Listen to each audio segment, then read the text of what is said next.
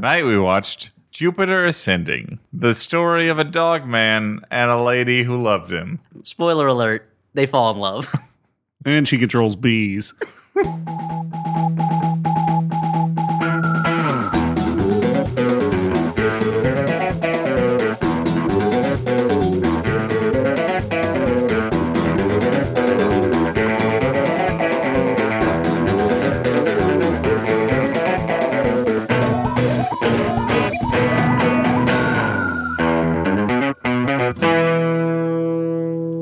Hey everyone, and welcome to the Flophouse. I'm Dan McCoy.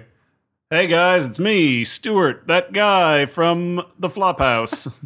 And your last name? Wellington. And it's me, Elliott Kalin, bon vivant, man about town, star of stage, screen, and screen stage. Stuart, I enjoyed that you identified yourself from the thing that they're listening to right now. You might remember me from such podcasts as this one, which you downloaded. Channeled some Troy McClure there. Welcome to the Flophouse. I'm Stuart Wellington, parentheses, the Flophouse. I don't have that many credits, guys. That's how they list them backstage. How are you going to buy stuff at the Star Wars store? You're all out of credits. Modest space credits? I don't know. Yeah, I'll have to meld 100 people down into a brick of space juice. Yeah, to have your youth liquid to exchange for moon bucks. Mm-hmm. Well, thanks for the primer on the exchange rates in space. For the battery emulsion or whatever they call it. Battery emulsion. This will all make sense later, folks. Dan, explain what this podcast does. This podcast comes out of your music player. Functionally, what it does is we talk about a bad movie. Functionally, what it does is gives you something to listen to while you're cleaning your house. Yeah. Sure. Or filing a tax return. Yeah, on the subway. Jogging. Don't file a tax return on the subway. That's sensitive information. If you have a nonsense fetish and you need something to masturbate you're jerking to. It. Mm-hmm. Yeah. The thing is, I was thinking about the same thing, Elliott. So we're brothers in Stupid Perversion. Stupid Perversion would be a pretty funny movie. It's like a Dumb and Dumber porno. Yeah. There's a guy who's really into clown shoes. He's got a clown shoe Oh, they're fetish. Just dumb perversions. Yeah. Not clowns, just the shoes, please. I guess that's better than just dumb guys who are perverts, because I think a lot of the internet's filled with those guys. I'm really into sea anemones that have been dipped in red paint. What is sexy about that? I don't know. Blame my family. It just does it for me. It's just something I'm really into. It's the way I'm wired, I guess. I was a kid, and that was it. I was masturbating once when a bat flew through the window. Ever since, I've had to dress up like a bat to get off. Sure. To fight crime and then jerk it over the criminals. Perverts are a superstitious and cowardly lot. Just gets my engine going. I also, by the way, get turned on by the soundtrack of Real Steel. I just happened to be listening to it once, and it just did it for me. Yeah, it just clicks. Yeah, I just hit puberty at the exact time that Real Steel was released in the theaters. At the exact time that the soundtrack to Real Steel was released in stores. Speaking of clicks, I get weirdly turned on by the Milo Manara comic strip Click. I mean, it is a sex comic strip. Oh, I guess that's not that weird. It's not as weird as getting turned on by, like, Beetle Bailey. Although even then, totally assuming you were going to say Beetlejuice. Let's say Fred Bassett. Or getting turned on by High and Lois. Let me tell you, Lois, she really settled into married life. So did High. That's a McIlf, a mother from comics I'd like to find. I'm in character right now, guys. I'm not in character as what? I'm not speaking Dan McCoy, the weirdo? McCoy. I'm speaking as a guy who gets off on High and Lois. Oh, I see. Yeah. Oh man, what if Lois was with the mom from Marvin? Oh boy. Yeah. Sure. Maybe Mrs. Lockhorn could get into this. Mm-hmm. I have a weird thing for Rose from Rose is Rose. Well, Rose is a little girl. Wait, Rose is the girl? I thought she was the mom. I thought the mom had a different name. Is Rose the mom? Dan, explain. I thought Rose. We need to get Slylock Fox on this one. I know that every once in a while the mom imagines she's a biker lady. Yeah, so she has a rose tattoo when that happens. So maybe she's Rose. Oh, like the play of the same name. Yeah, Angry Anderson. Is that a Tennessee Williams play, The Rose Tattoo? You're thinking of a streetcar named Rose from Golden Girls. Okay.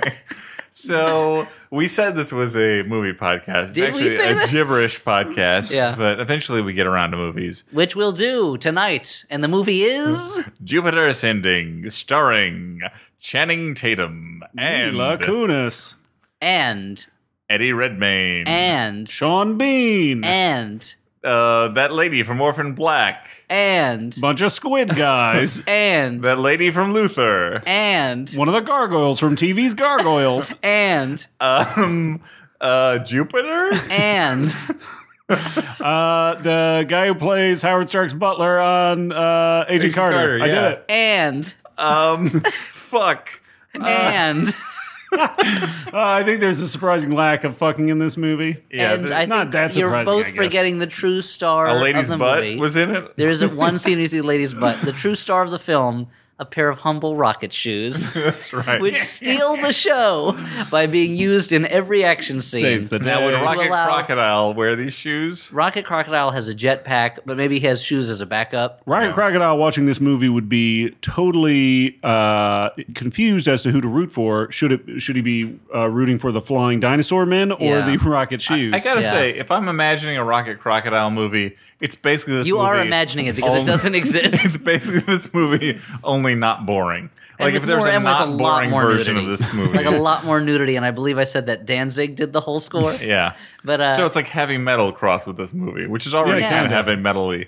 Well, this movie is kind of like here's what this movie is. I think I think maybe it was Stuart compared it to The Fifth Element, Yep. which it's like the Fifth This is Element. more like the third element. and very like if someone read a lot of like Larry Niven novels and like Cordwainer David Smith's Niven? Instrumentality of Mankind stories and like smashed them all together and like then watched Flash Gordon the movie and was like, oh, I'll just do that. Yeah. Like this is a science fiction space opera campy movie. Yeah. So let's summarize this whole big old plot of it. Let's Let's summarize summarize- Proust, guys. Proust in his classics. first book wrote about. Proust in his first book wrote about. He wrote. Oh, time's up. Remember that Yeah. bit? It's the bit you were just Classic. talking about. So we the movie things get begins- off to a good start with a voiceover. Yeah, because you know a movie's going to be good when a character starts explaining who they are to you in voiceover. We know that Mila Kunis she's a young lady who is the daughter of a Russian woman and an English astronomer. Mm-hmm. One day when her mother was pregnant, out of nowhere, as I guess happens all the time in Russia, a bunch of hoodlums burst into their apartment, Violent goons. stole a telescope and a computer and some money, and shot the father. Yeah, and shot, the elder... wait, no, hold on. The butler from the elder Tony Stark. Exactly. Yeah. And the mother... And you think he might pull the crow later on, but he doesn't. He's dead. Yeah. The original Jarvis is gone. Yeah. And she illegal immigrates to America in a shipping container that is left open. I guess they can get lovely sea breezes on the crate ship. And Mila Kunis is born in that shipping crate. Mm-hmm. They arrive, and I guess they have some cousins who live in Chicago, and they are It's like janitors. she's born and immediately is a commodity, Elliot. That's what that represents. Wow. That's Yeah. deep. Continue. That's deep. She cut ahead to, we are now on an alien planet somewhere that looks like Frank Gehry designed all the buildings. There's blue sand. And there's three evil space siblings, Eddie Redmayne, this lady, and this other dude. Couple of Space Downton Abbeys. Who basically, their names are Balaam, Calic, and Titus. And they're average talking space about how names. they should inherit this thing, and they inherited different planets from their mom, and Balaam got Jupiter, and Titus got something else, and they want Earth. Earth is the thing that they want, and we find out later. I'm not gonna do what the movie does, which is like make you know exactly what this movie is about, but they wait a long time to confirm it. But they own planets, and they harvest the planets by killing everybody on it and turning them into like youth fluid, Yeah. which they then bathe in, and it makes them young. And there's about, like Stuart said while we're watching, they have a bunch of Lazarus pits. Now let's back up and say that this is a movie directed by the Wachowski siblings. So they're basically recycling the humans as batteries idea from their Matrix films. And let me tell you, but humans as life forces. these batteries- youth forces. are not included. Oh boy! Oh no! Wait a minute. So there aren't little burger-shaped UFOs. No, Don Amici is not in it. Yeah, they are burger-shaped, I guess. Yeah. Yeah, well, they're not adorable. Did they not have a scene in that where one gets trapped between two pieces of bread and a fat man almost eats it? No, that's why I said burger. It's essential. I haven't seen that movie, I think, since it was in the theaters. They're helping. This is when the one gives birth, and it gives birth to like a little baby robot. One. Yeah. So like they're helping a building not get torn down. So they're basically like Shabadoo, whatever, from Electric Boogaloo 2. They're like, well, we could get flying alien baby burgers, robot burger aliens, or I guess we could get a bikini car wash. I don't know which one would be better. There's all these options. You got aliens, that's the top option. You got bikini girls. You can't afford that, then you go to the second best special effect, boobs. Yeah, and then you got breakdancing. And beyond that, I mean, really, you just have like a bake sale. That's how you save a building. If you had an alien bikini bake sale. Oh boy, I would pay upwards of, I don't know, $50. Hey man, what if 5 rec centers? What if schools got all the money they needed and the Air Force had to have a bikini robot bake sale it really makes to buy a bomber? If I could only have a bumper sticker that expresses that sentiment in some way. Well, just go to Cafe Press and type in that. And then pay me for the intellectual property rights, $400, please. Oh, wow. Okay. It's an expensive bumper sticker, but it's worth it. It's worth it when people see it and they go, what? Yeah, all the government. What? All the car crashes you're going to be starting as people look at it and then do a double take, lose control of the wheel. Sure. I think we found our new Max Fun piece of merch, actually. Is that bumper sticker? Yeah. Let's get it going. I don't even remember. Get Jesse Thorne on the horn. Get it going. Jesse Thorne on the horn. That's his new show. That's Jesse Thorne tells you about what different animal horns that he's collected during his exotic trips abroad. During his many years as a safari guide. Yeah. This is either from a narwhal or it fell out of a staircase. Or it's a French horn. I don't know. I shot up an orchestra. I don't really know horns. This is either a French horn or a trombone. I don't know. Now, this is something I got in the deepest wilds of Laos. It's candy corn, but I pronounce it candy cahorn. So it sounds like horn is in there. I'm a crazy person. It's me, Jesse Thorne, head of Max Fun. We've libeled him. Yeah, well, I can prove in court that he collects candy corn. Anyway, the movie. So basically, it turns out. So anyway, there's this whole universe where humanity is actually a species that's existed for many, many millennia, like 1 billion years, and they've expanded to all these different planets where they've genetically modified their own genes, I guess, so that they can live on those planets. But the original humans, the OHs, if you will, they are now super rich, wealthy aristocrats, except there only seems to be aristocrats. Except there only seems to be 3 of them in the House of Abraxas and or Abrasax. Wait, which one is it? It's Abrasax, but I thought they were saying Abraxas like the eye of Abraxas. Yeah, it's like a big brass axe that they have on the wall. Yeah, a brass axe. Only one. Or it's a bra sax, like it's a saxophone bra. Oh, I thought you meant sacks of bras. They took the sexiest instrument and applied it to the sexiest body part, the boob, for the bra sax. Science has long sought the sexiest body part. It's what's called. In our search for the sexiest body part, we narrowed it down to the boob, the butt, and the nose. Now, we're pretty sure we can eliminate the nose. That might be the margin of error. But we need to test it. Also, the little fold around your mouth when you smile. Mm-hmm. How is that? Is that in there? Now, some say that the brain is the sexiest body part. Those people are wrong. Look at that brain. It's gross. It's like a big gray mush. How are you going to masturbate to that? I don't want to. Now let's show you a boob. Even alone, solo. Yeah. It's still got the stuff. Now imagine a 3-boobed person, as you might find in space. Now remove one of those boobs. Now we're at what we call boob classic. Just 2.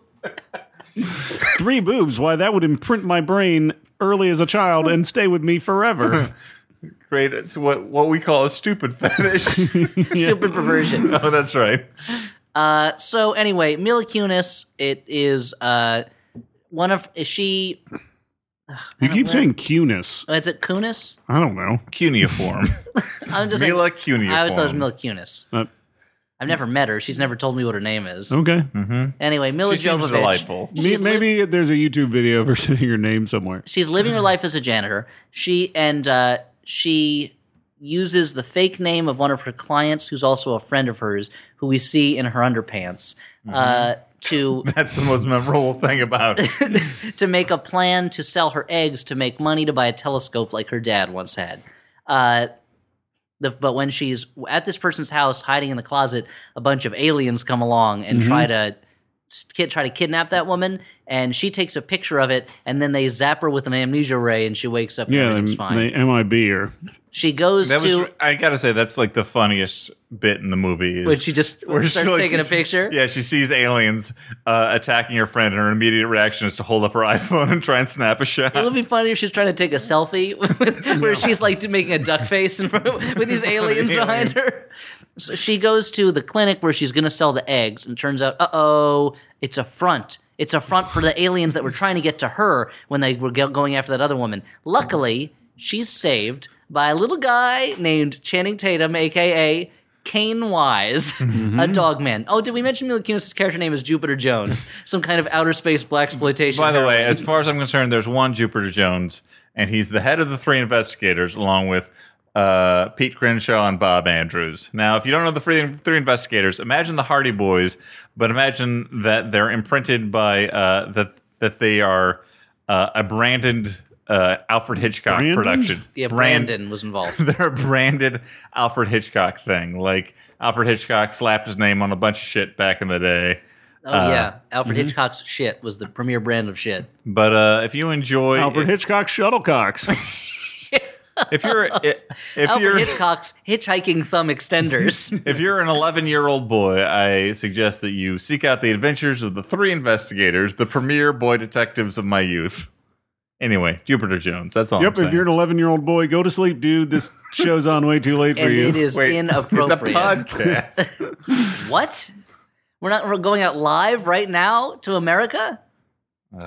Imagine the terribleness if that was true. It would be very frightening. Anyway, Jupiter we've already seen this guy fight a bunch of alien bounty hunters or whatever. Yep. And here's the great thing that is here's when you know this movie is both stupid and kind of fun, is that the designs for these characters are like if someone was doing a big budget remake of like a crappy like Italian 80s science fiction action movie, which itself is like a knockoff of like a Star Wars. Of a Star Wars, where all the bad guys have like eye patches and shoulder pads and like are all like hey, oh, hey. And there's like that's a good impression of someone dubbing sound effects from Italian. Yeah. Like I love that when you're dubbing like an Italian movie, they also have to dub like the non-verbal shit. Sure, yeah, because they don't know sound was recorded on the set. It's not like they're dubbing it just for language. Like in Italian, most of the old Italian movies, they didn't record sound on set. So that's why even like great Italian movies have shitty voice dubbing in them. Oh, that's why even like movies that are in English, like the spaghetti westerns. Yeah. Well, that's also partly because like when they're making a lot of spaghetti westerns, not everyone in the cast spoke the same language, so you'd have to dub half the cast anyway. And their mouths were full of spaghetti that whole time. That's true. Because they had to carbo load before every shot. It's just the Italian way. Marathon filmmaking, they called it. Like the director's always like, mangia. On every set, Sergio Leone's mama was going around shoving spaghetti into Clint Eastwood's face. Clint Eastwood. Clint, you got to eat. You're wasting away. Thanks, Mama Leone. I'll finish this scene right now. No one makes a marinara like There's you. two kinds of men in this world. Those with loaded guns and those, who dig. There's a bunch of battles between these crazy bounty hunters and our male hero of the movie, who is kind of the Han Solo and Chewbacca combined. Of the film. he's Barf the Mog. Yeah, his name is Kane Wise, and he is a genetically engineered man-dog soldier. He used to have wings, but he lost them because he went crazy and he bit somebody. Found the cure for wings, but he lost them. All right, sorry. I found the cure for pizza. I found the cure for not flying, but I lost it. Nobody found it. He got his wings cut off. Okay. But now he can fly even better because he's got... Red Bull. No. Okay. Because he's got... Rocket boots. Rocket boots. That's right. Rocket boots. He's got rocket shoes, and he uses them all the constantly. time. Even when they don't really help him, he's just floating like a half an inch above the ground. But he gets captured like 3 or 4 times, and every time they're like, "Fuck it, just give him those let him keep his rocket boots." It's the same way that the first he's lost so much, you know. In the first time that Spider-Man fought the Vulture in the old comics, they throw him in jail, and at the end there's just a shot of Vulture in jail still in his Vulture costume. It's like, take his flying suit away, dudes. What are you doing? Yeah, he's just an old man. Like he's totally harmless without his Vulture suit. Yeah. Come on. But they're always like, Kane Wise is the super best fighter in the universe because he has rocket shoes. Should we, impound those? Nah. Leave his rocket shoes on. I heard those are a myth. And his special device that he uses to throw on things and it makes holes in them. Yep. Which I guess you would just call like a bomb in real life, but these make different holes. Yeah. So he's protected, and it turns out he's a former soldier. He's working for Titus Abrasax. Titus Androgynous. Who is the youngest of the 3 siblings, I guess. Meanwhile, he takes Mila Kunis. There's a big space battle in Chicago where there's spaceships, space planes flying around shooting each other, piloted by naked aliens. And these got shot up like a bunch of and these space planes have their wings move around in different sections and are detached and reattached. And this fight goes on for a long time over the almost totally deserted streets of Chicago. This is one of America's biggest cities. There is nobody on the streets. Nothing. And they're blowing up buildings. They're flying low over the streets. You never see people running and going like, ah! It's like Chicago imposed a curfew right before. This movie takes place in an alternate reality where everyone in Chicago has to be in bed like by 9:30. Yep, they got to get home in time to watch Friends. Maybe the movie is set during Friends fever. Yeah.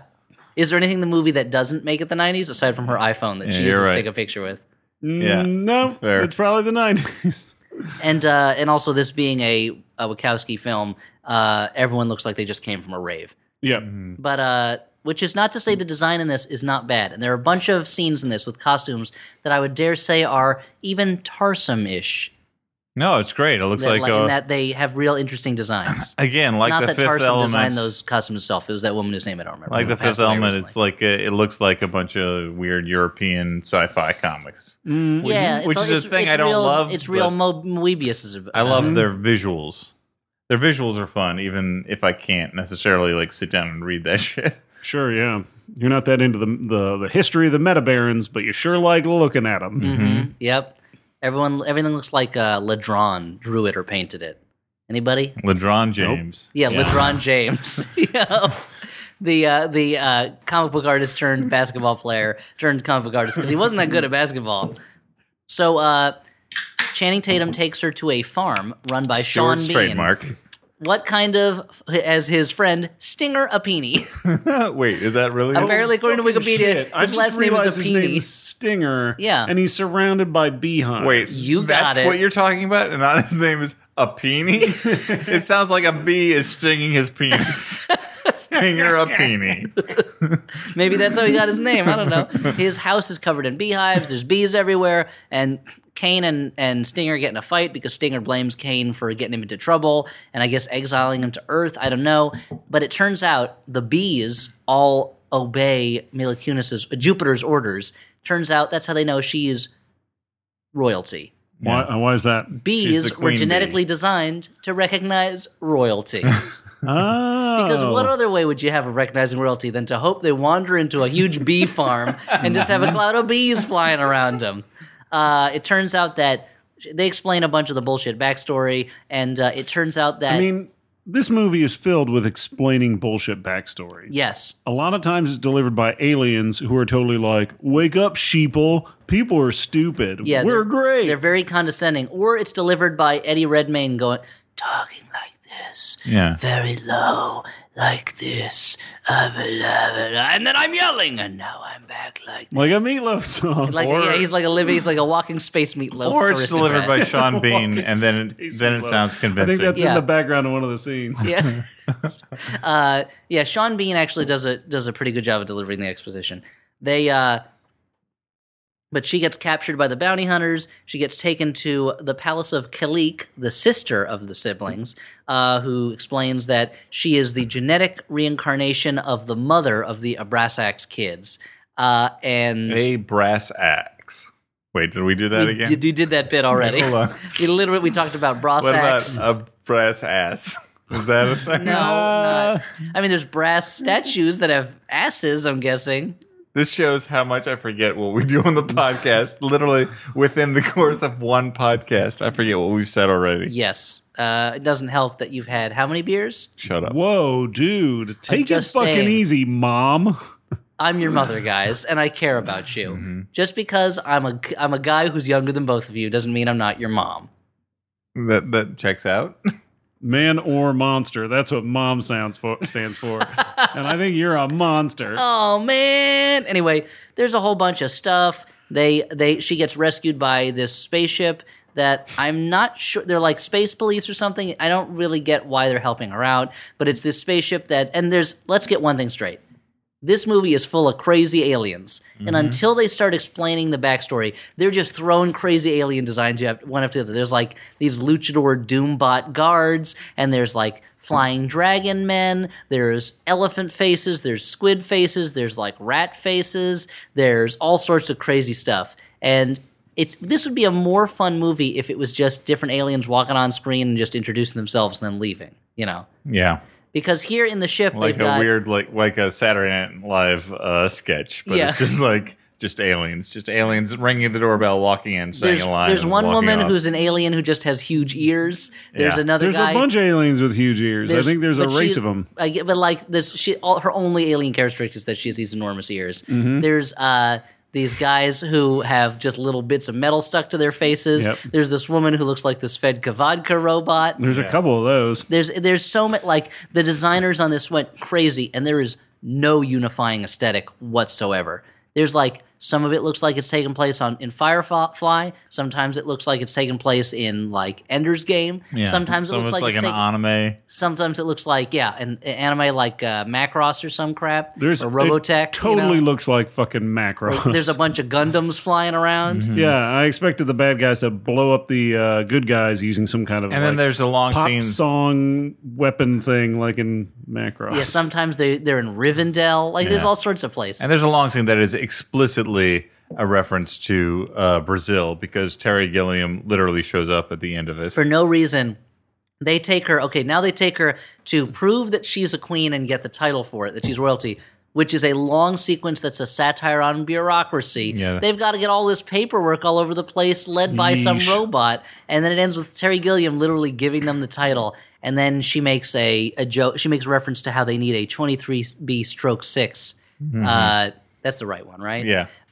Form, and it's like what? Like it's like so they hired somebody else to direct the movie for a scene, and they brought in someone who's just like super goofy to do it. The thing is, like we all talked about how like that probably is the most entertaining scene in the movie. It just feels like it's from a different movie. Well, the tone. I wish the tone of this movie was like sillier. It's a pretty silly more movie. Like Fifth Element. Yeah, kind of. But like the soundtrack is always like ha ha ha ha. And every time you see a planet or a ship or whatever, the movie stops for a moment because they're like, you're going to be pretty blown away by this. Gaze upon my works, audience. Yeah. Well, that's the thing. And despair. Like it acts like we've never seen spaceships or robots or whatever in a movie, and like we're going to be super blown away by the stuff that we've seen before. But also, any movie where a dog man is protecting the cleaning lady queen of the universe named should Jupiter not take Jones. itself this seriously. And I think at times they are trying not to take themselves too seriously. Yeah. Like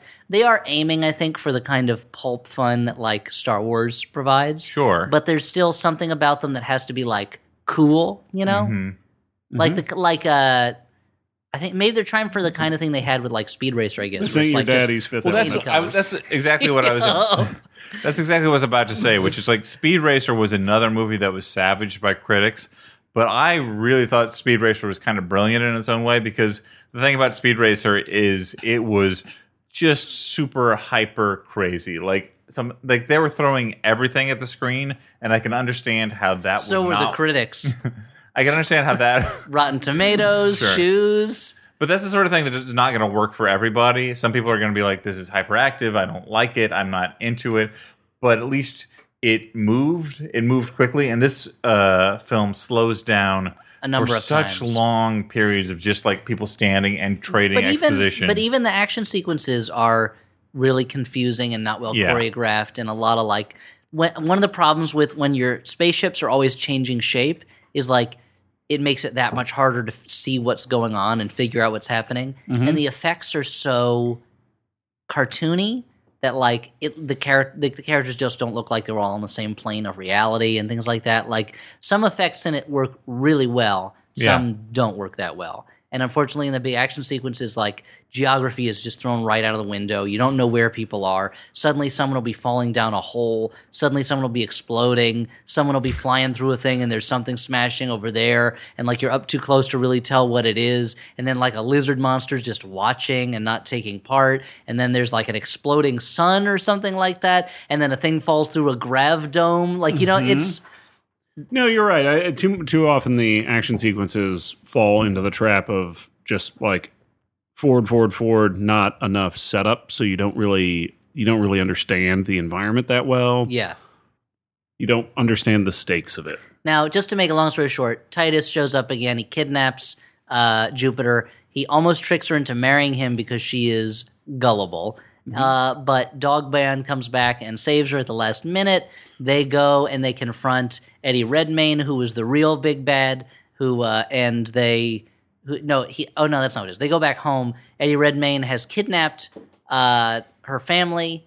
The sister just kind of disappears from the movie, and Titus disappears from the movie too. I mean, it's like she's gotten out of a bath with her butt showing, like her purposes at that point. But it's weird because you'd think these are these three feuding siblings who I guess in theory would be having like Machiavellian schemes against each other, and Jupiter Jones is what they need because she's inherited the Earth because she's the genetic reproduction because she's the Meek of the Queen. Yeah, because they should have named her Meek Jones. But like once she's out of the clutches of one sibling, they don't show up again. It's set up in a very like quest style, I guess, where it's just the what. Okay. And now the adventure of Kalik's palace, and then there was the adventure of the woeful wedding, and now the adventure of the blowing up Jupiter place. Like you want these characters to be like double crossing each other and coming back again, but instead, I guess maybe it's a more innocent storytelling structure.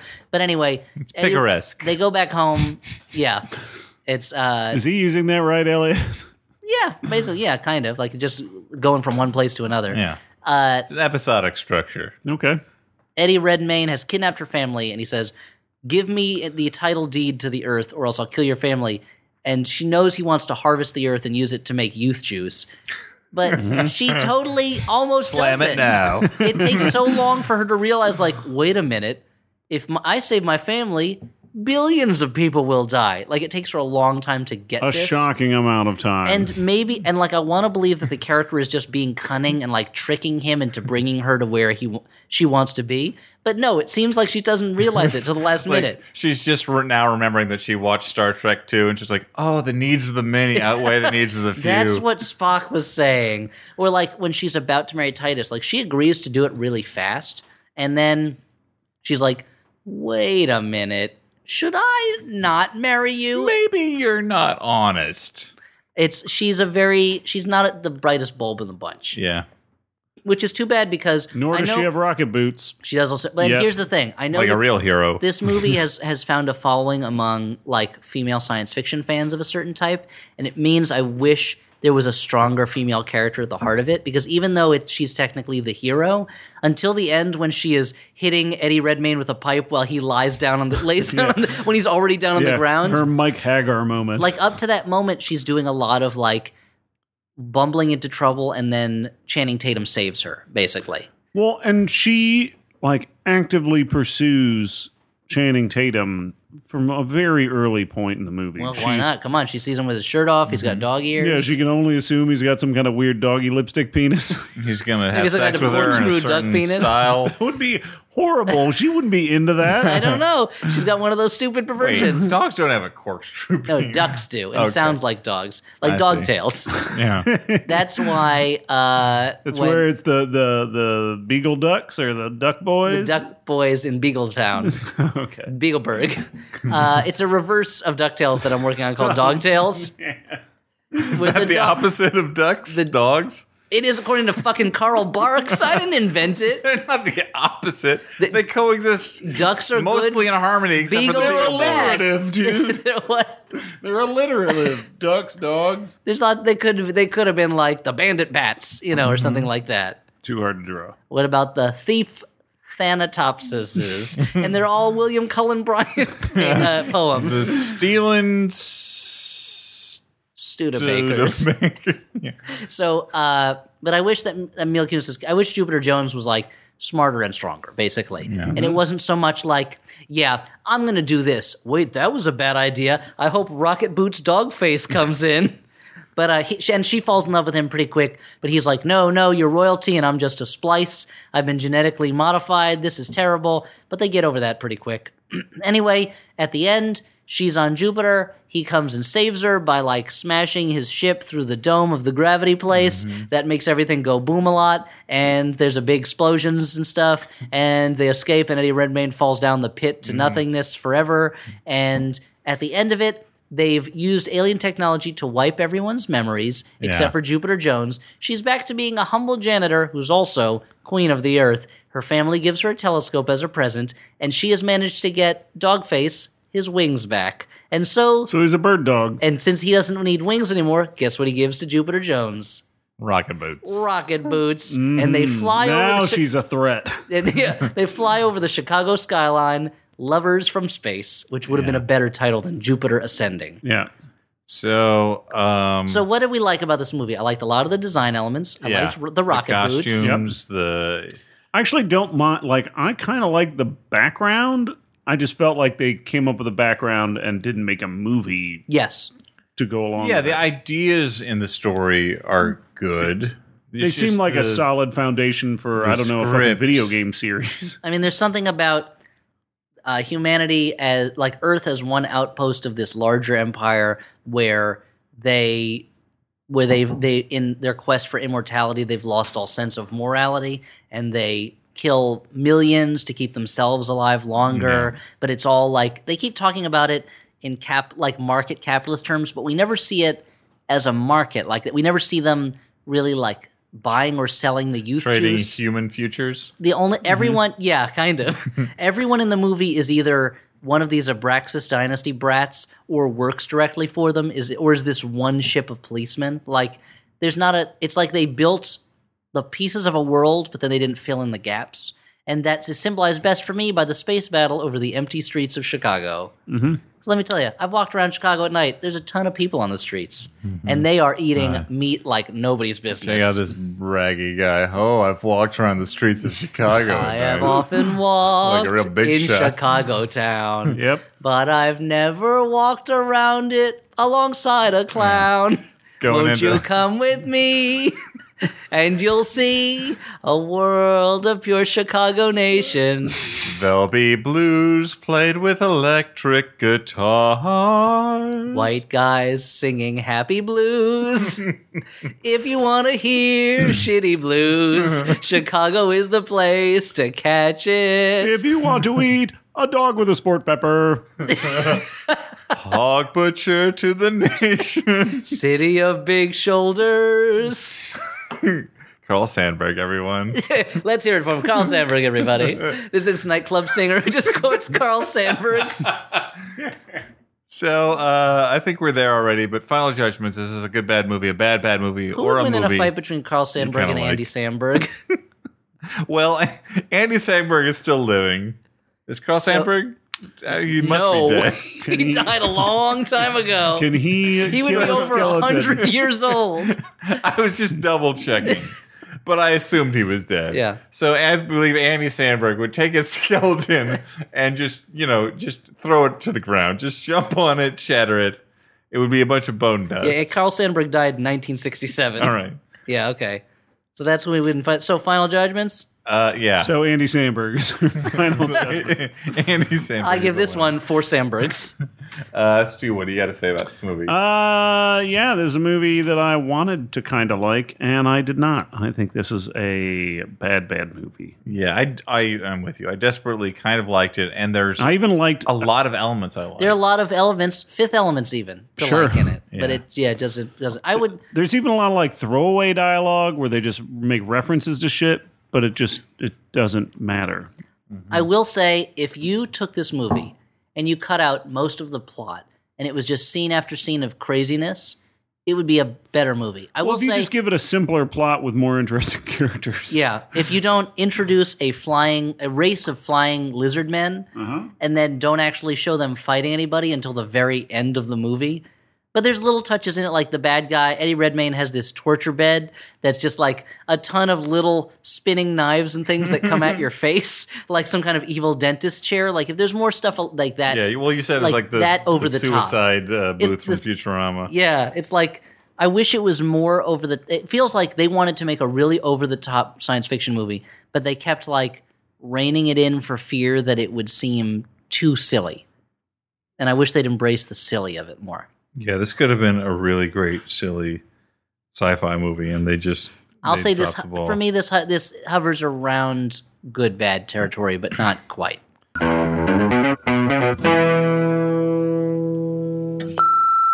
I listen to Bullseye for the moment when Jesse asks an artist an insightful question, and the artist goes, "Oh, huh," and pauses. And you can hear in the pause that he is reassessing his own work in light of the question that Jesse just asked. Bullseye's your guide to what's good from MaximumFun.org and NPR.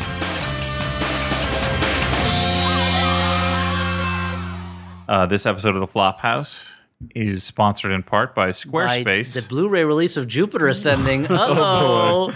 Squarespace. Yeah, The Flophouse is brought to you by Squarespace, the all-in-one website platform. Squarespace sites look professionally designed regardless of your skill level, with no coding required. You do not need to know HTML. That's convenient, because I'm probably going to use Squarespace when I set up the web page for my new bar that's coming out. Oh. Double plug. The official website creation place of Stuart Wellington's bar. The Hinterlands. Hey, spoiler alert. You can start your free trial today with no credit card required at Wow. Mess up the name of the sponsor, Dan. Squarespace. Yeah, let's take that because Squarespace is a word. Let's think about it. Do you have any spare Squace? Hey guys, do you have too much Squace lying around and you want to donate to a good cause? Go to Spare Squace. But hey guys, I forgot my Squace at home, and we're about to go into battle against these lizard aliens. And the only weakness is Valerian Squace. Valerian Squace, the rarest. Let's rewind a little. Let's rewind. Let's put another rind on this, because I assume it's some kind of melon or perhaps a cheese.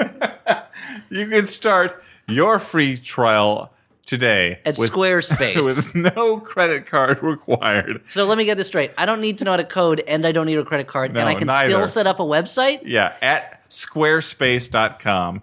And you can use the offer code FLOP to get 10% off your first purchase.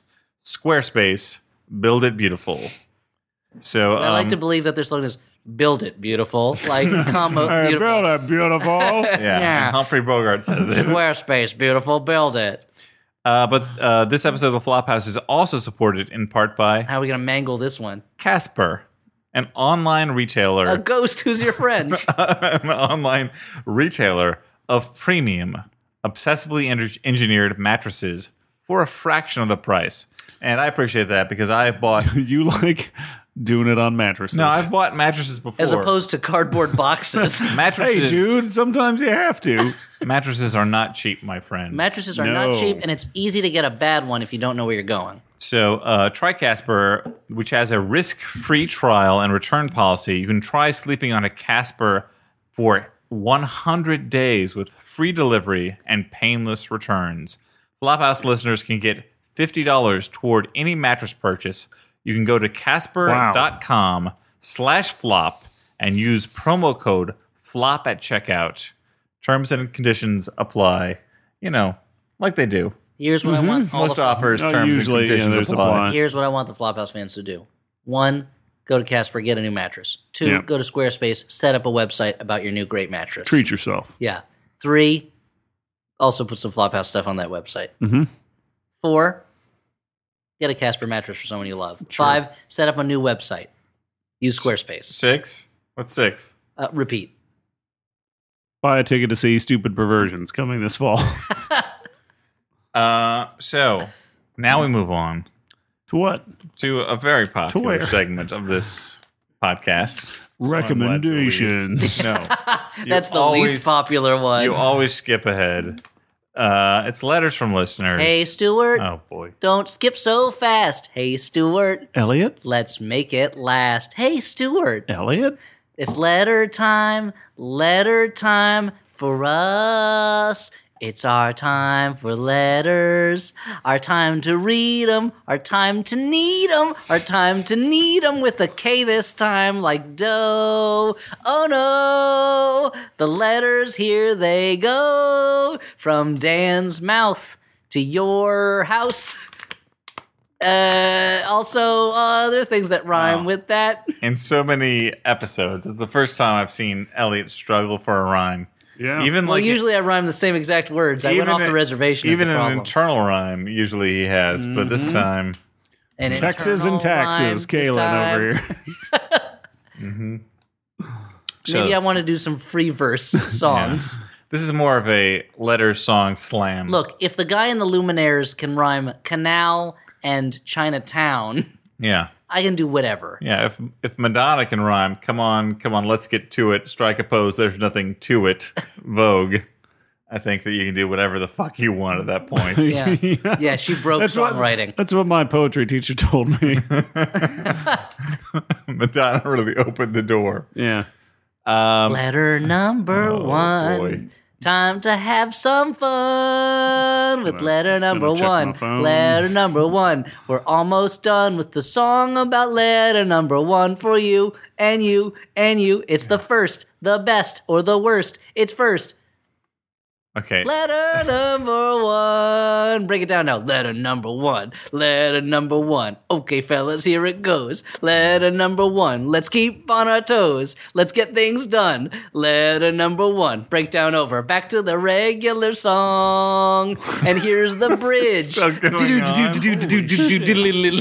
going to check my phone. Checking your phone. Let out a moan. Some emails We're all grown up. Letter number 1. Oh, okay, it's done. All right. Tons of fun. Oh, Jesus. Number 1. Numero uno. Normally I'm faking being annoyed, but now... Anyway. It's really... Take it easy, dude. All right, let's go into the first letter. Hey, relax. A bra sax. This is from Henry, last name withheld. Portrait of a Serial Killer is his last name. I was listening to my favorite podcast, The Flophouse, when I was struck with an idea. Henry. The hosts are so talented, and the show's premise... I'm blushing. The show's premise so compelling that the show should, nay must, be adapted to the medium to which the Flophouse has devoted itself. I present to you Zork? Flophouse, the Broadway musical. Oh, no. The curtains open on Dan alone in his squalid tenement apartment. Dan alone. This awful movie will never end. If only I could watch it with my only friends. A hip-hop beat kicks in, and Stu and Elliott rappel down onto the couch while spitting rhymes. Now I'm very busy, and I don't have time to write the rest. I'll let you guys take care of the details and wrap it up. Well, I think that's how Stephen Sondheim does his shows. Attend the tale of Sweeney Todd, and then there's some more after that, etc. We'll split the money 60-40, and you can divvy up your 40% however you like. Wait, whoa, hold on a second. You should probably give Elliott less, since she's smaller and doesn't need to eat as much. Sincerely, Henry Last. Yeah, it's terrifying. You've seen him devour a Popeye's dinner. Imagine a velociraptor. Sure. Thirst for chicken. A velociraptor who has forgotten his table manners. Thank you. Maybe he was hit on the head with a brick. That's me eating the chicken. Yeah. I like this idea. Flop! ! Yeah. On Broadway. Yeah. Starring, I don't know. Tits Up, Toes Tavern Review. Who's going to play you, Dan? Yeah, who it stars? Well, Michael Cerveris. Dwayne The Rock Johnson, who you think? I'm guessing for you, Michael Cerveris. Norbert Leo Butz. Actually, you know it would be Norbert Leo Butz. For Stu, I'm thinking Hugh Jackman. Okay, yeah, I think that's Jackman. And for me, Wallace Shawn should be available. Wow. Wow. Not even a musical performer. I'm going to say, who's the lead singer of some band? Who could make his Broadway debut? Band? You know? What the fuck? Oh, so what you're saying is that you would have to be played by a guy who's famous in other things, and that he would bring a non-Broadway crowd to the flop show. Exactly. That's what I'm saying. Makes sense. I guess Hugh Jackman does So like one of those Hootie and the Blowfish fellows. Blowshits. Hootie and the Blowshits. That was their original name. And playing me, the entire band, Hootie and the Blowfish.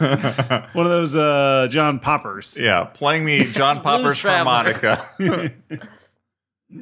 So this next letter. No, I would be played by a kid. Everyone knows that. Yeah, you could be played by Jake that. Lloyd. Is Jake Lloyd available? Jake Lloyd was just arrested, wasn't he? You'll be played. A kid can get arrested. No, he's a grown man now. I watch Problem Child. You're played by that fun home kid, even though she's a lady. I could totally be played by a lady. Yeah, definitely. Yeah, well, it's gender blank casting. Gender blank casting. Yeah, fill in the blank with the gender. Junior blank casting. Dear Robert J. Floppenheimers, suppose,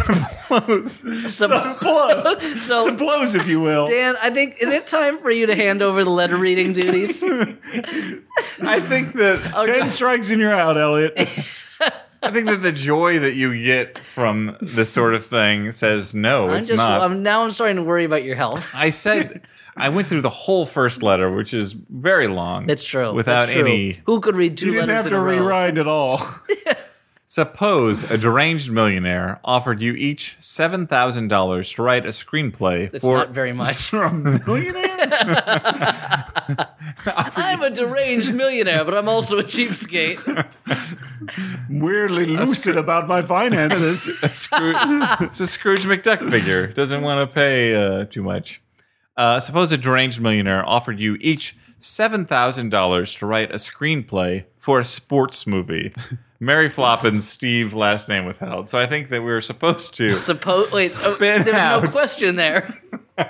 Spin out, as non-sports people, what our sports movie might be. Well, mine would be about curling, because I did it once.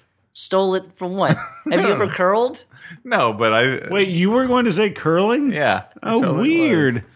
Well, as someone who has curled, I'm going to take it, and it would be called Curl It Up. Mm-hmm. And it would be about... It's basically Major League, but for curling, right? No, it's Step Up, but for curling. Oh. So there's like a girl who's like a real prissy curler, and then there's a guy from the streets curling, and they have to get together to do a curling team that wins. Yeah. Now, I remember that when I was in Little League, the big attraction... The kids' version of Major League. Yeah. The big attraction for me as a junior baseball player... By the way, my specialty was getting walked. Because I knew that no one at that age was a good pitcher. So I'm just going to stand here and I am going to get walked. I'm just going to stand right in front of the catcher. It worked every time. So the main attraction for me... I like to think you were really cocky about it as a kid, too. You'd get hit, and you'd walk, and you'd be like... Or like, that's a different thing, getting hit. Yeah, he wasn't getting hit by the pitch. I wasn't leaning in. No, it's funnier to me if you lean and get hit. Or they'd throw 4 balls, and you'd walk, and then you'd just be like doing finger guns at the pitcher. Just like, woo! The opposing team coach is like, oh, shit. He figured out our weakness, that we're kids and we're not good at this. I was like, good job, belly itcher. Now I'm on first base. Only 3 more bases to go. 1/4 of the way home.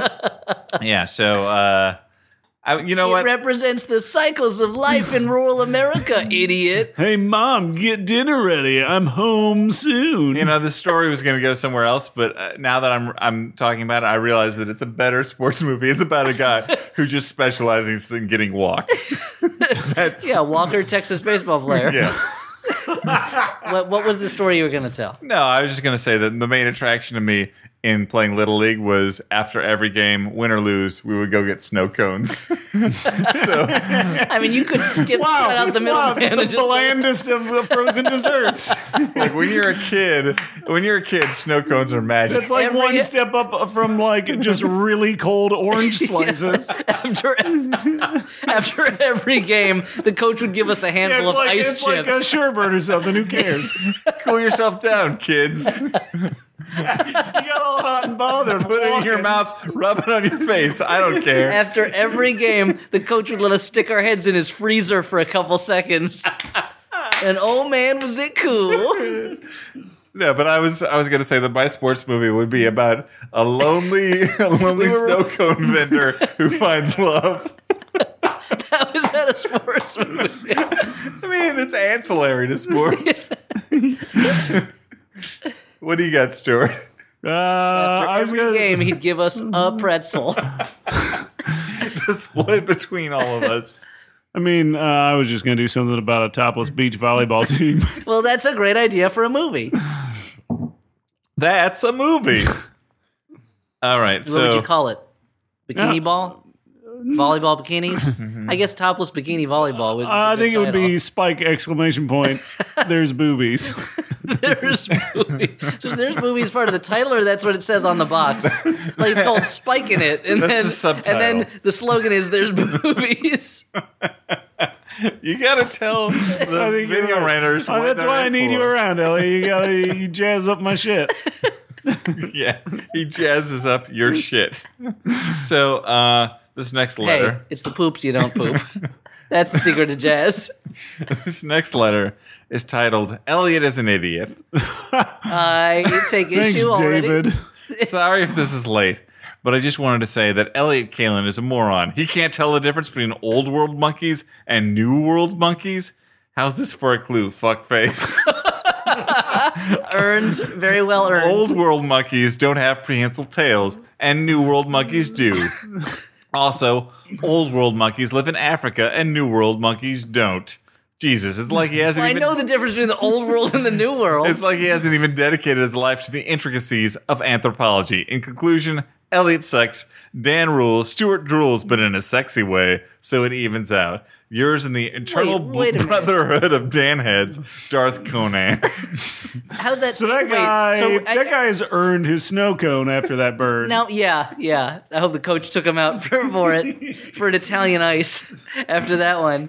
Now, here's the thing. I thought anthropology was the study of human civilizations. Oh boy, Darth Conan, you got burned. Maybe I'm wrong, and maybe it's the study of all apes or primates or what have you. Primates. And also, old world monkeys can live in Europe. They can live in Asia. Apes. So it's not even a pun, because apes are already primates. Whatever, idiot. You don't know the difference between different types of monkeys. I'm gonna have to side with the letter writer on this one. I'll allow it. So this last letter. Oh, the final letter. It goes like this. I feel like I must preface this letter. Nope. By saying that I'm neither a friend of Mads Mikkelsen nor a drunken horse trainer, so I hope this letter does not immediately disappoint. I'm a writer, which means I work from home while caring for my 2 sons, 3 years old and 18 months. For a time, the youngest would only sleep when in the car. As a result, we took a lot of long car rides, and I entertained myself by listening to podcasts. Yours is one of my favorites. Thanks, buddy. Thanks. The other day, my oldest boy was humming a song and randomly shouted, "This is my favorite song." I assumed he meant a Bob Dylan tune. It's a current obsession of his. Yeah, kids love Bob Dylan. He does like Bob Dylan? Yeah, apparently. Or one of the many... Never mind. I was trying to think of a specific band. I couldn't. Or one of the many nursery... I assumed he meant C&C Music Factory. I assumed he meant the Miami Sound Machine. Or one of the many nursery rhymes we listened to together. But no, when I asked which song, he excitedly answered, the Letter Song. And yes, your podcast was playing at the time. This means two things. Number one, I've ruined his taste in music forever. I can no longer listen to your podcast with my 3-year-old around, as I do not want him telling his friends about the great ding-dong ripping scene in Castle Freak. Though, because he doesn't want those kids to find... Oh, sorry. You don't learn that on the streets or the playground. You learn it by watching Castle Freak. Though, as I write primarily horror fiction, I'm sure he will eventually find Stuart Gordon's oeuvre on his own when he's much older. And number two, Elliott is a better singer. We're getting all snippets of this guy's life. Elliott is a better singer than you give him credit for. That's a good writer, by the way. Slowly teasing it out. Mm-hmm, Elliott, any plans to record an album? I think you would be a hit in the toddler age group. Thanks for a great podcast. Keep them coming. Lisa, last name withheld. Wow, a real pull for you, this letters column. Yeah. That's been an emotional roller coaster. You break them down and then you build them back up. Yeah, it's the regular Full Metal Jacket or something. I will say, my son likes it when I sing to him, but I don't make up songs for him, and I should be doing that. I mean, you're his dad. If he doesn't like it, then I feel like there's a real serious problem. I don't want my dad singing to me. You're not a babe. You're not a little. I've been called a babe, but I don't. I need to make up more songs for him because right now I mostly sing, little kid songs or. Right now, you mostly sing Danzig, which is not. Yeah, mother, and he goes, "Mama," and I'm like, "It's not." Take it easy, kid. Come on, kid. Don't step on my song here. But mostly, I've been singing him lately. "Leatherwing Bat," the English folk song, or I guess maybe it's an American folk song that Peter and Paul and Mary have on their kids' album. It's about a bat, I assume? It's about a variety of different animals who tell you how lost loves have made them what they are today. All right. But he likes it a lot. The song I sing while I'm changing his diapers to keep him from putting his hand in his own poop. You sing that song about how Charlie gets stuck on the MTA? Yeah, we do, actually. That's a good song. We do sing him that a lot. Kid songs. Yeah. Great stuff, yeah. They grow up so fast. What other songs do we sing him? And Fuck Like a Beast. Yeah, that's it. So those have been letters from listeners. Oh, man, like they're you. done? Okay. If you write letter, maybe you're one of them. I don't know. One of the letters? Fuck off, guy. Wow, nobody said anything. Dan, calm down. The guy's gone. Dan, put down that broken bottle. His car's gone. I just get worked up, all right? I don't want anybody looking at me funny. I heard he left town, Dan, from the local sheriff. All right. So she's the sheriff? Yeah. I shot the sheriff. Really? That's why that guy's bugging you about letters. I left the deputy alone. Oh, okay. Yeah, because you couldn't pronounce it. Yeah. I was like, I can't pronounce it. Not worth wasting a bullet on. So this is the part of the podcast where we recommend movies that we actually liked. Okay. Unlike Jupiter Ascending. Okay. What do you got, Stuart? I'm going to recommend a movie I swore I recommend on an earlier podcast. I swore I would never recommend. Or God, strike me dead. Sure. Long-time recommender. First time recommending this movie. Anyway, it's called The Big Chill. So there's a lot of buzz out there about a horror movie starring one of those Duplases called Creep. So I'm going to recommend based on the TLC song. I got excited when I heard that because I thought they were talking about an older movie from 2004 called Creep, which I liked a lot. And I swore I recommended it, but I haven't, so I'm going to recommend it anyway. So not the Duplass one. No, I haven't watched that yet, but I want to. The one I'm recommending is called Creep. It's directed by Christopher Smith, the guy who directed previous recommendation Black Death. Which one? And Severance. Sorry. Leverage. Black Death was the movie, also starring the Bean Machine. Oh, right. Yeah. Sean Bean. The Bean Machine. And it is Creep is a movie where Franke Potente gets harassed and stalked by a creep in the subway by what seems like a normal creep, and then that normal creep totally gets murdered by an actual super underground creep. Oh, and the movie is kind of like, don't worry about it. You're watching a movie called Creep, and there's a bloody subway car in it. You know it's going to be terrible. Mm-hmm. But it's kind of like the movie that I wish Midnight Meat Train had been if it hadn't had all the shitty CGI blood. Although I got to say, I kind of enjoy Midnight Meat Train. That's kind of a fun movie. Yeah. It's all right. It's not as good as Creep, so go watch it's not Creep. as good as Creep. But it does not live up to the title Midnight Meat Train, which is a fantastic title. Mm-hmm. Yeah. Like there's a band called the Exploding Eye Orchestra. They're not as good as their name. I mean, we saw the trailer for Midnight Meat Train together. Before another movie. Before Rambo, I think. Yeah. I forget which one of us was on like... a train or something? I was like, Snakes on a Train my penis. is a ripoff. We may both have said that. Midnight Meat Train. Yeah, I think that may have been parallel thinking. Parallel joke. I'm going to recommend 2 movies that you should watch instead of Jupiter Ascending. If you want campy space operas, why not make it a double feature of Flash Gordon and Barbarella? Those are much more fun, campy space operas. You don't like Barbarella? Yeah, it's all that stuff with the dolls that are trying to bite her skin off. I don't like That's genuinely terrifying. Yeah, it's too scary.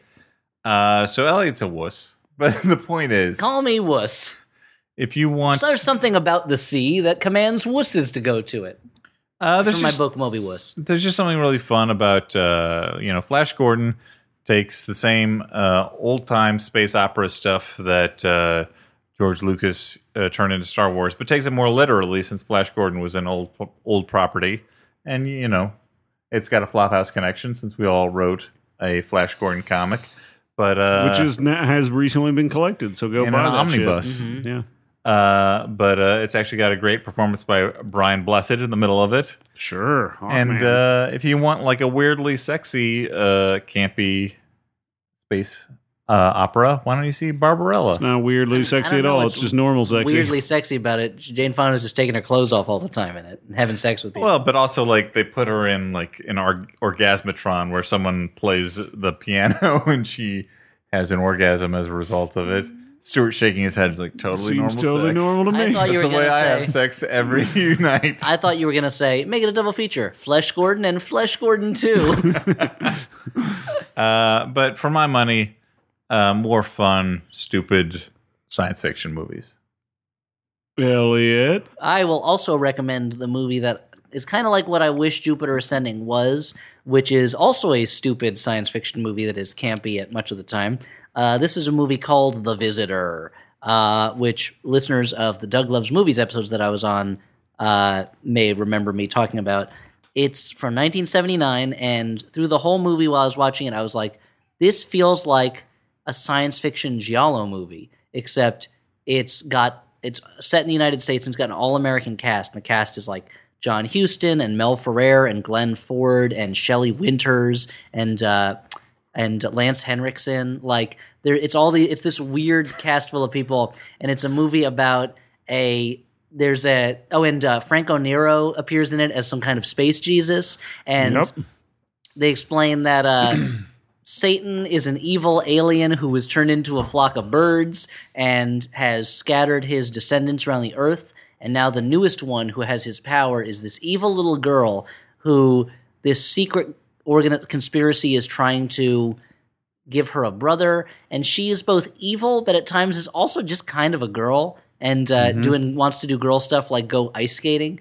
And there's this, and the whole time I was like, this feels like an Italian movie. And it turns out everyone behind the scenes who made it was Italian. Yeah. But it's got this weird, it keeps hovering back and forth between good, bad movie and movie I kind of like, where there's a bunch of really goofy scenes and there's a lot of it doesn't make sense. But then there are scenes that are like really ominous in a powerful way. And the soundtrack is awesome. The soundtrack score is great in it. and there are a lot of beautiful shots in it. There's this scene where there's an evil truck that's about to kidnap her mom that like a Maximum Overdrive. Kind of, except the truck is full of bad people. The truck itself is doesn't have a goblin face. Has no morality. Okay. But and she is wearing sunglasses in the back seat, this girl, purely so that the truck's headlights can be reflected just in one lens of the sunglasses, as if she's projecting this evil force out of her eye in the form of this truck. And like, it's a beautifully shot scene, and like the shooting in it is gorgeous a lot of the time. But then you also have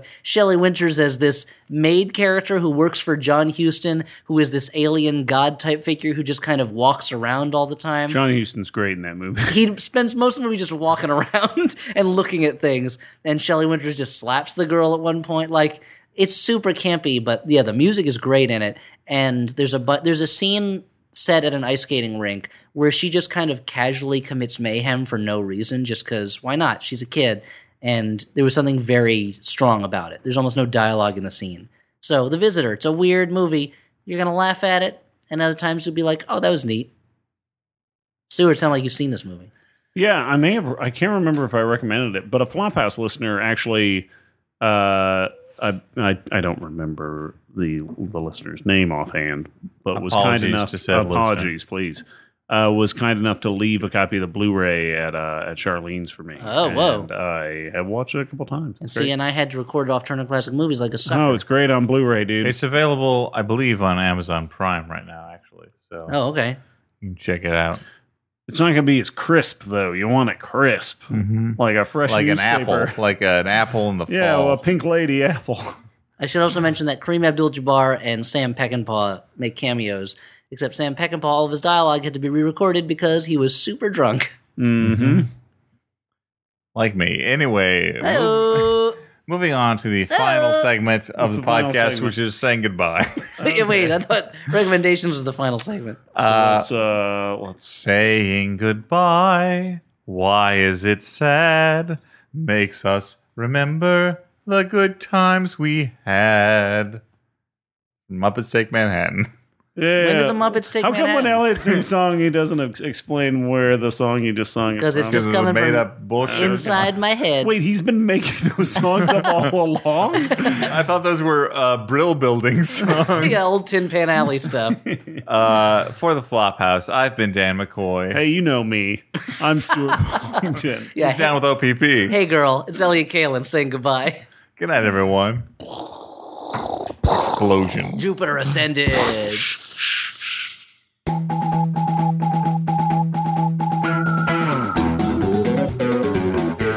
What kind of stuff do we have to do tonight? Gotta record the podcast. Did you remember to download those ads? And what about the letters? Did you download those ads? Stuart got possessed by the ghost of not dead singer Meatloaf. That is more of a Bob Seger thing. Dan's got the ads to download and he's gonna read them. And he'll read them right here for now. That's Meatloaf. Yeah. You start real slow and then you go back like this for no reason and then you're back to slow again. That's Meatloaf. I was doing that in lunch. Elliott, that was a treat loaf. Thank you. A treat Williams, if you will. I won't. He can stay in my movie box and not in my room. What? If Treat Williams was in my room, then I would be too distracted to do anything else. Yeah, you'd want to be making out with him, or I just wonder why he's there. I'd be like, shouldn't you be substituting somebody? 3. We should mention the rocket shoes. 2. Wait, no. We're not going to mention the rocket shoes. We're going to get into this whole thing. Tonight we watched Rocket Shoes, the movie. We're going to be walking home and be like, Doy, we forgot to talk about them rocket boots.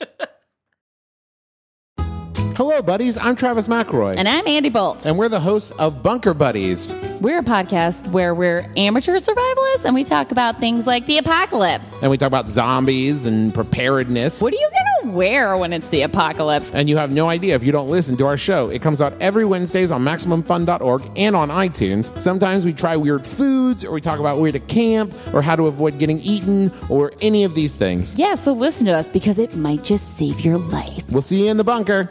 Bye!